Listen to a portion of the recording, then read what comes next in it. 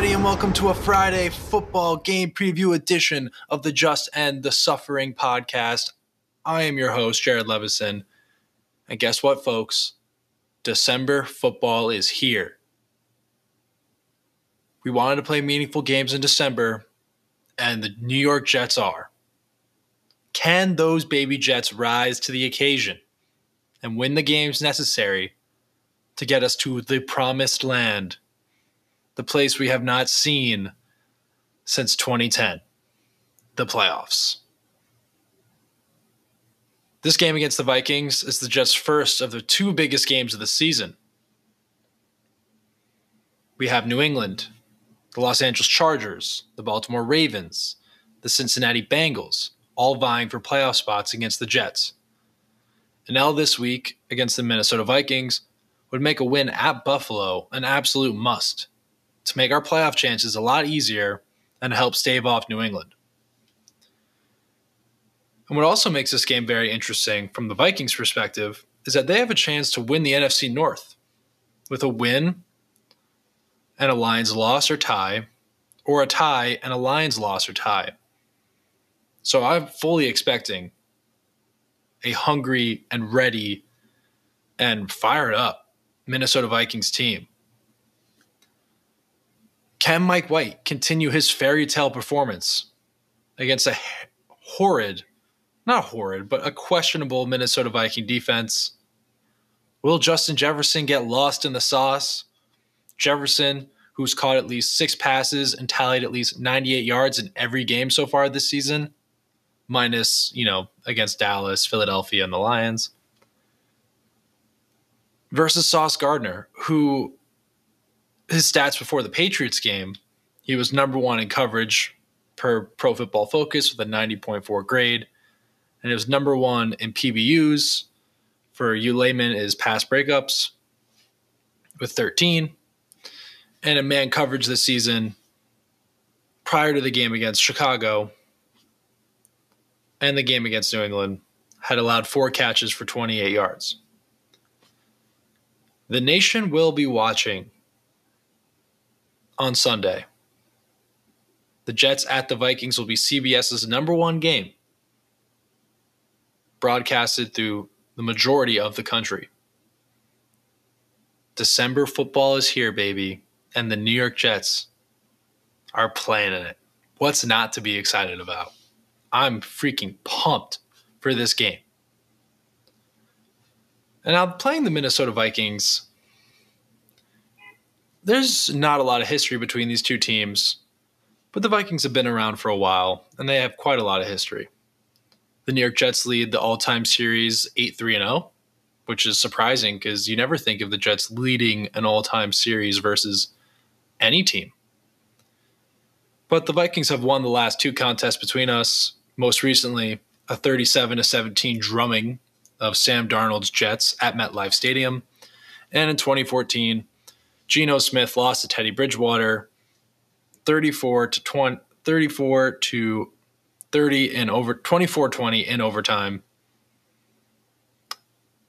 at the University of Minnesota Stadium. Because at that point, the current stadium where the Vikings play, I'm blanking on the name of it at the moment, hadn't been built yet. It was still in construction. The game was played outside in one of the coldest environments in the game. And I just want to make a point before I get in the keys of the game and my prediction and everything.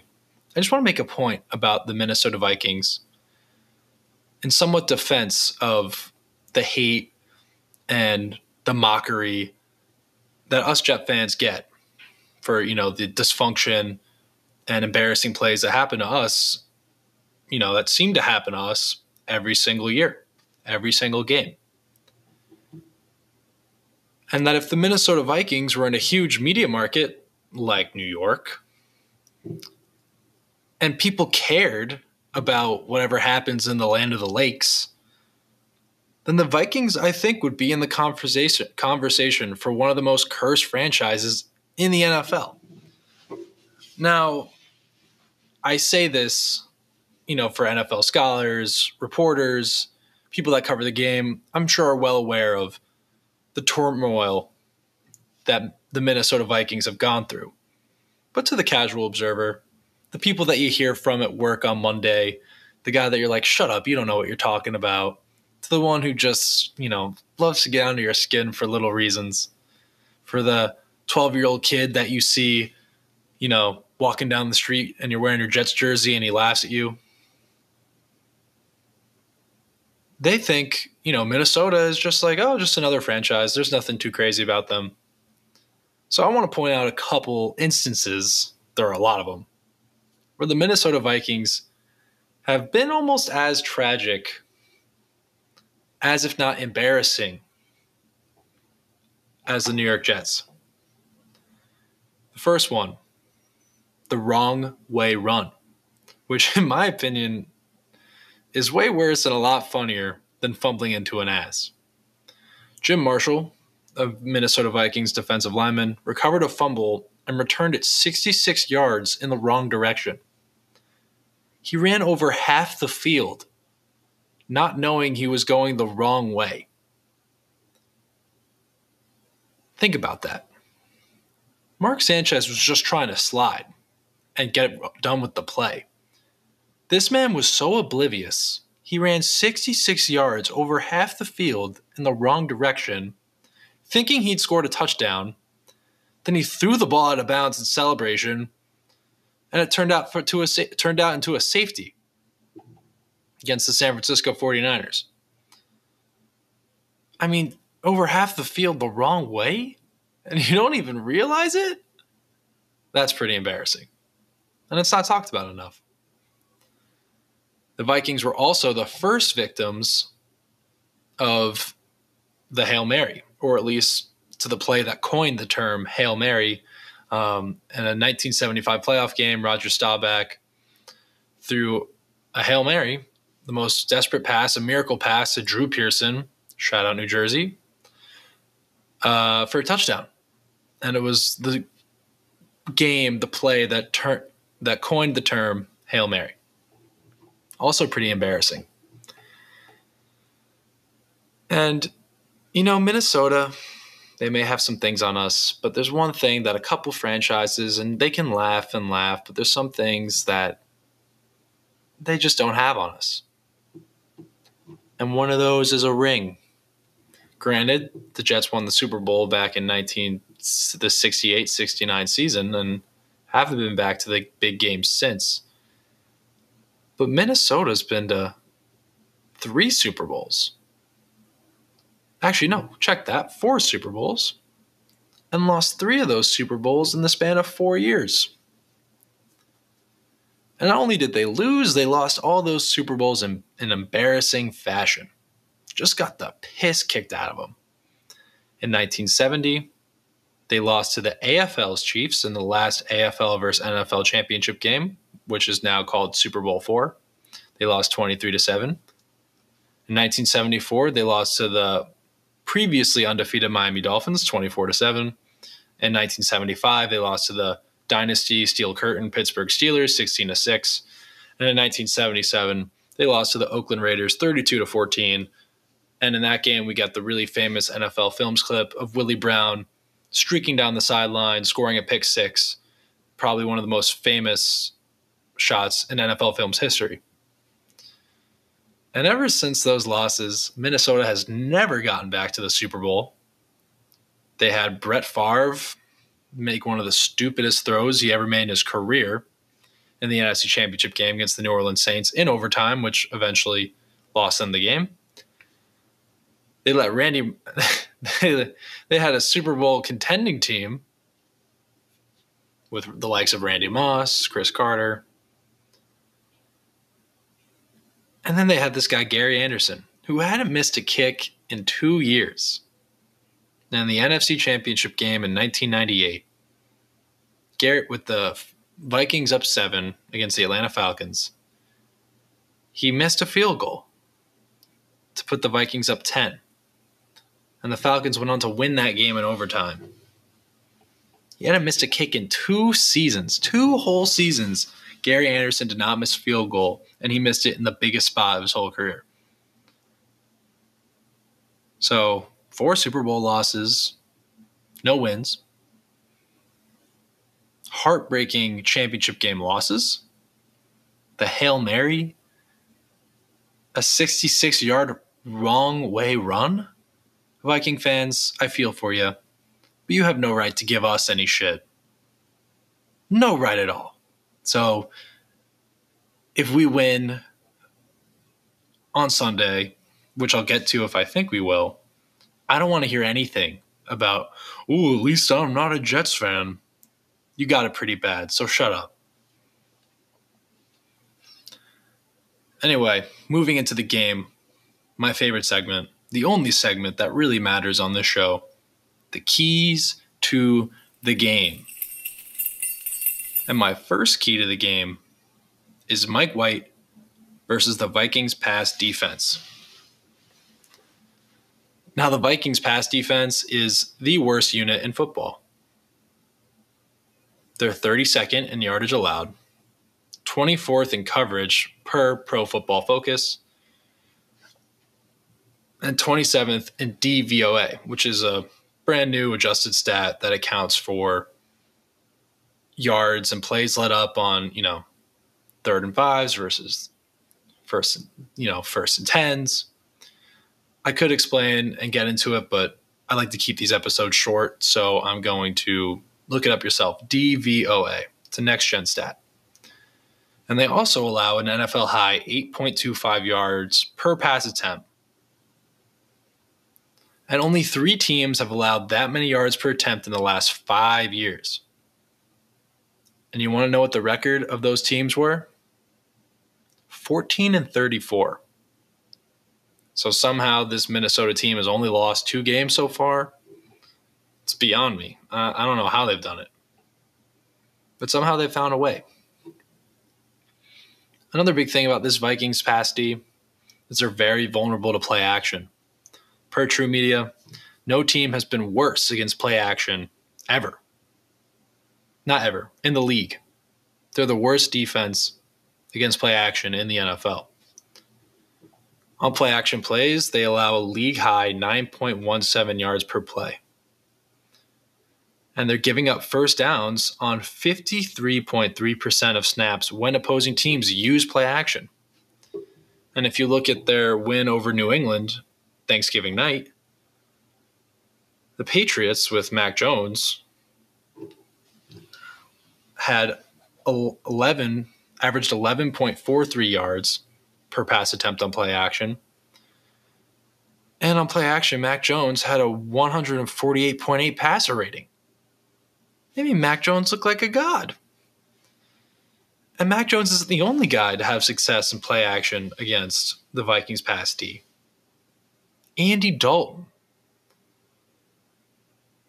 had success against this team. Taylor Heineke had success throwing the ball. And Jared Goff had success throwing the ball on this team, not only in play action, but just in general. So this Vikings pass D going up against Mike White, who, has a lot of hype built around him, has a very small sample size of games, has the potential to have another really nice game. But that's where I hope and I think Mike White just needs to be himself. He does not need to play hero ball. Yes, the Vikings pass defense looks like it's incredibly exploitable. But Mike White, you don't have to make the crazy play. Do what you did last game.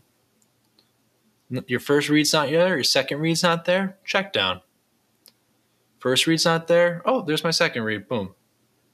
Mike White did not force a ball all day. I mean, he didn't really have to against Chicago. They were never really trailing. They were never under any pressure. He was never under duress. But Mike White, you don't need to play hero ball. If you continue to let if you continue to take what the defense gives you, play within the offense. I mean, look at Andy Dalton was 20 of 28 for 236 yards, a touchdown, and averaged 8 yards per pass attempt. Mike White, if you have a game like that with our defense, we're going to have a chance to win. Don't play hero ball, Mike White. Let this Vikings pass defense hurt themselves and be their own worst enemy. Key number 2. Now, this Vikings offense, they got Justin Jefferson, they got Adam Thielen, but one name who has really been kind of left out of the conversation ever since Kevin O'Connell took over for Mike Zimmer is Dalvin Cook. I mean, Dalvin Cook is a 3-time Pro Bowler, 3-time first-team All-NFC, and he's on pace right now for his 4th 1,000-yard rushing season in a row. And this season, he already almost has 1,000 yards from scrimmage. And with Mike Zimmer, everyone saw the Vikings as a run-first, run-oriented team because they didn't think Kirk Cousins really could do it. Now, with Kevin O'Connell, things have kind of changed. But Dalvin Cook is still a threat. And the New York Jets defense has struggled to tackle good running backs all season. And not even good running backs, but mediocre running backs. Against the Bears with David Montgomery and Khalil Herbert was hurt. I couldn't even tell you who their second-string running back was. And they missed 9 tackles. The Jets missed 9 tackles against a 3-win Chicago Bears team without Justin Fields. What are they doing? That's for how good this defense is, that doesn't make any sense. And then if you've been listening to my past episodes about the matchups versus the Patriots, their last one at New England, the Jets missed 11 tackles. Most of them due to Ramondre Stevenson or Jonnu Smith just being lazy with arm tackles or trying to get highlight hits with your shoulder and not wrapping up your defender at the opposing runner at their hips or their legs. And I mean, if you look at the number of missed tackles on the season, the position groups are alarming because it's all linebackers and safeties. And it's not like it's LaMarcus Joyner who's playing a more free safety role and isn't playing run support. It's Jordan Whitehead, our strong safety. He has 12 missed tackles. And he's supposed to be a run stuffer coming into the box on short yardage situations or against teams that are playing 12 personnel. And he has 12 missed tackles. Quinnen Williams' brother, one of our starting middle linebackers, has 12 missed tackles as well. And this one kills me.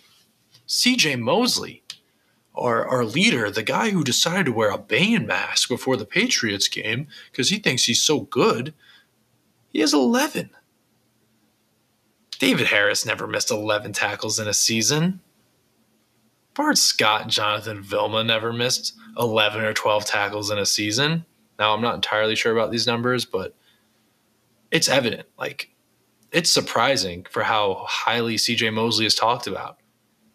And he sometimes just doesn't make the plays that an above-average middle linebacker can make. Maybe that's to the credit of how skilled offensive players are now. But as a middle linebacker, that's your job. You have to be the best tackler on the team. You're the last line of defense before the secondary. So the New York Jets have struggled to tackle all year. And as the season progresses, you're practicing less. You're practicing less with pads on. You kind of lose that focus and that ability to make sure you're putting body on body and wrapping up, tackling with your legs and not with your upper body. So with how dangerous this Viking passing attack can be, we just have to remember to stay focused on the little details like tackling a running back, gang tackling properly with the proper form and fundamentals. Because Dalvin Cook is still an elite running back in this NFL. And obviously he's not having the flashiest season, but he can still do a lot of damage. So stopping Dalvin Cook, wrapping up Dalvin Cook is my second key to the game. And I think I think you guys all know what's next. The trenches, which kind of takes on new light since I just watched All Quiet on the Western Front. It's a very brutal movie and does not compare at all to the type of trenches that these guys go through every week. But anyway, the third key to the game, and it's always going to be a key to the game, and it's always going to be the difference between a win or a loss. The trenches. So first, I want to talk about the Jets O-line versus the Vikings front seven, the Vikings D-line.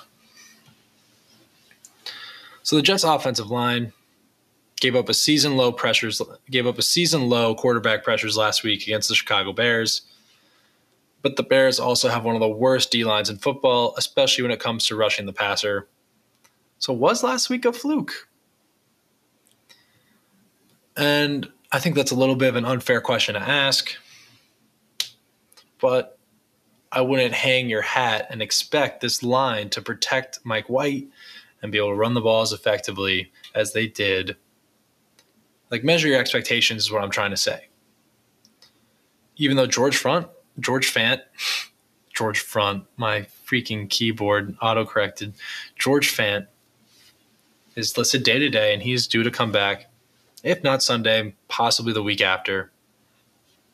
Max Mitchell, who played against Chicago, even for filling in for injury, is fully healthy as well and will be contributing. So those are two huge additions for the Jets O-line, who need to continue to play nasty and protect Mike White at all costs.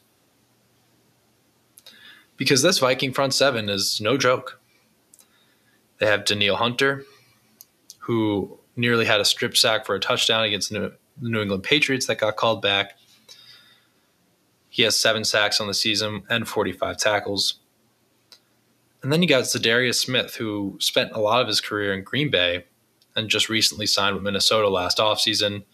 He's 9th in the NFL with 9.5 sacks and 33 tackles.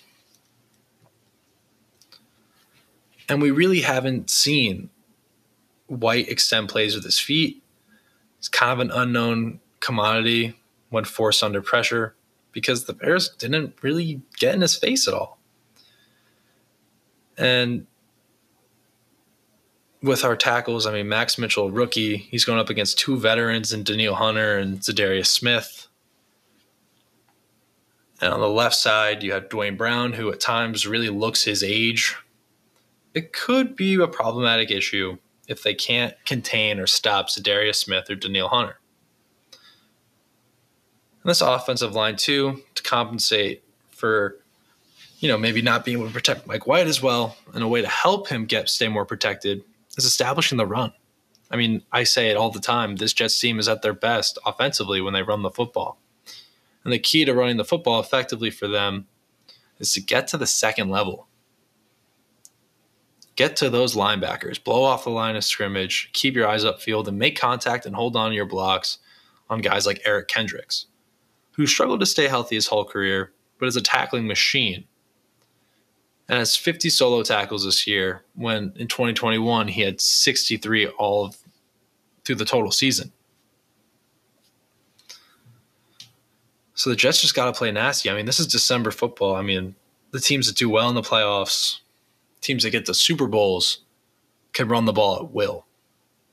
And it's time to start showing that the New York Jets can do that. And that all starts with that offensive line. Now I want to talk about the Jets D-line versus the Vikings offensive line, which the New York Jets are in store for potentially a huge and dominant performance, kind of like what they've been doing all year. But now the stakes are just a little bit higher. So this Viking line is legit on the outside, on the left and right tackle spot. But they got some weaknesses from the center and both guard positions. Christian Darrisaw and Brian O'Neill are the left and right tackles and are very solid players. But you got Ezra Cleveland at left guard, Garrett Bradbury at center, and Ed Ingram at right guard. And they are some of the worst pass protectors in the NFL. 3 have combined for 100 pressures, which is the most of any interior offensive line, per Jets X Factor and Michael Nania. And they have to go up against Quinn Williams and a healthy Sheldon Rankins? Oof. I mean, give me this matchup all day. Quinn Williams has been the most dominant interior defensive lineman rushing the passer all season. He has 9 sacks with a 12.54% pressure rate. And he's been doing damage against 10 out of the 11 best interior offensive lines at limiting pressure in the NFL. That's also per Jets X Factor and Michael Nania. So it seems like in every big game the Jets have had, in every big win, this defensive line has came up with a big sack, either in their own territory or in an opponent's territory, but were able to cause some kind of turnover, or their pressure in some way was able to force an interception. And the Jets are going to need to do that again. Kirk Cousins cannot be comfortable in the pocket. He cannot have time to sit back, pick you apart. Even though he's not the most threatening guy up front, he's still a veteran, very experienced quarterback. He knows the offense well. He is playing confident. He's probably playing some of his best football of his career right now. And they got talented and dangerous weapons on the outside. And they have a tight end now in TJ Hawkinson that is also pretty dangerous. So the Jets need to harass Kirk Cousins at all costs. But it's interesting, too, because Kirk Cousins is completing 65% of his passes under pressure. He has 17 touchdowns and 9 interceptions, which was surprising to me. And a part of me also wants to say that these numbers might be a little inflated because these teams that pressure, and it's not entirely clear on what, which pressure plays were blitzes or which weren't, how many guys blitzed and how many didn't. But I want to say a lot of those completions come from just, blitzes off the edge, being able to, from the linebacker, being able to find the open man on the hot route. Either way, Cousins knows how to deal with pressure. He's a veteran guy. But has Kirk Cousins dealt with pressure when there's only a 4-man front, like this Jets D-line can do? Cause absolute havoc without blitzing? That's what I want to see. That's what I want to see on Sunday. And if the Jets can continue what they been doing all year, getting consistent and constant pressure with only a 4-man rush, I think it could be a very long day for Kirk Cousins, even though it's a 1 o'clock game and not a primetime game. But, for this team to go far, for this team to make the playoffs, and we call this defense a playoff caliber defense, they're going to have to be like it for this game times 10. Playing on the road in a tough environment. This Jets defense is going to have to make some playoff level, some championship level plays once, maybe twice throughout this game for the Jets to pull out a victory. Force punts, force field goals, bend but don't break. That's what this defense has kind of been all season. And it starts with that defensive line up front. Now for the more fun part of the show, predictions. Are the Jets going to be screwed going into Buffalo? Is Minnesota going to claim the NFC North for the first time in God knows how long? That's what's on the line here. So here are some thoughts that, I've been considering. The Vikings are one of the most dangerous fourth quarter teams in the NFL. They have 7 fourth quarter comebacks this season. And they have scored 9 touchdowns and 7 field goals in the 11 fourth quarters they've played. However, the New York Jets are also no slouch in the fourth quarter, and one of the narratives about this team is how well they switch gears in the fourth quarter and kind of take it to another level. And with that in mind, it seems like both these teams are a little similar in the sense that with the Vikings playing at home, the Jets playing on the road, that fourth quarter switch, that fourth quarter mentality, just being at home alone, really might benefit the Minnesota Vikings. I really don't think this game is going to be a blowout. My in the Jet Up group chat that I've been telling everyone about, I like to ask them every week and add their predictions onto the show. One of my friends thought Mike White was going to throw 4 touchdown passes, and this is Smallwood. Smallwood thought Mike White was going to throw 4 touchdown passes in a 28-13 New York Jets win. Griffey Guap also has a 24-21 Jets win, and so does Stat and Jeb Another 24-21 Jets win. And I don't think this game's going to be that high scoring. I know the Vikings pass D is terrible. And I know Mike White has had some great games. But does he really have the ability to score that much on the road in a game like this? I'm not willing to throw house money on that. And I mean, the coin, obviously, it's, 10-1 on the season. And that 10-1's pretty good. And the coin originally predicted a W this week, and this would be the first win that sparks our 5-game winning streak. New Nation, when he was on the show, predicted a loss against the Minnesota Vikings. Oh, check that. No, he actually predicted a win. New Nation, the man behind the coin, the man who flipped the coin, predicted a win after predicting a loss against the Chicago Bears. Oh, no, I have that totally wrong. He picked a win against the Chicago Bears. What am I doing? Come on, Jared. You got a show to do here. You got like all 10 of your listeners trusting you to get this information right. You got to figure it out. But anyway, with the Vikings being one of the best fourth quarter teams in the NFL, and the Jets being a very formidable team in the fourth quarter, the Vikings have a home field advantage. But they also made Mac Jones look like Tom Brady.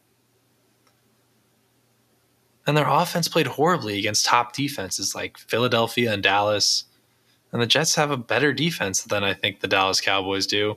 And they're right behind Philly in yards per game allowed. And the Jets actually rank higher in points per game allowed by a defense. And Vegas kind of sees the similarities here too. I mean, Vikings are only a 3-point favorite as of December 1st. And they're a minus 150 favorite compared to the Jets plus 130.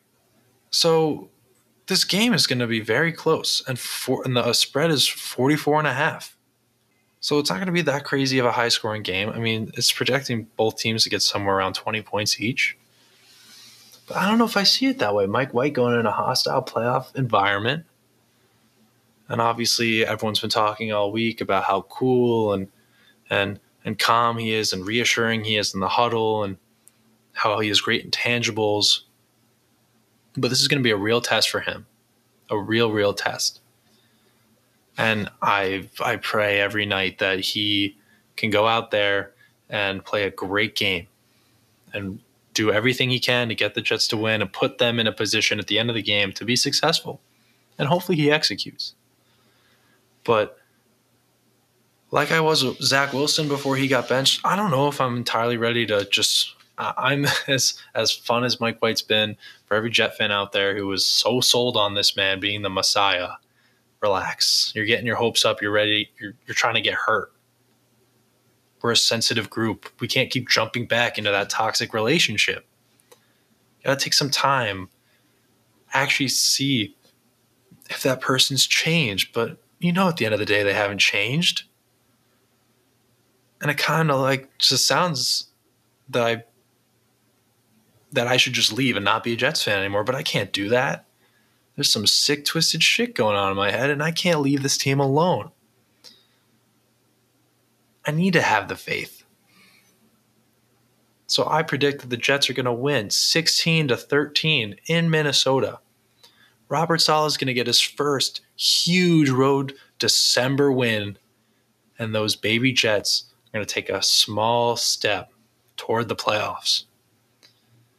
And win or lose, it's still not certain if this Jets team will just end the suffering.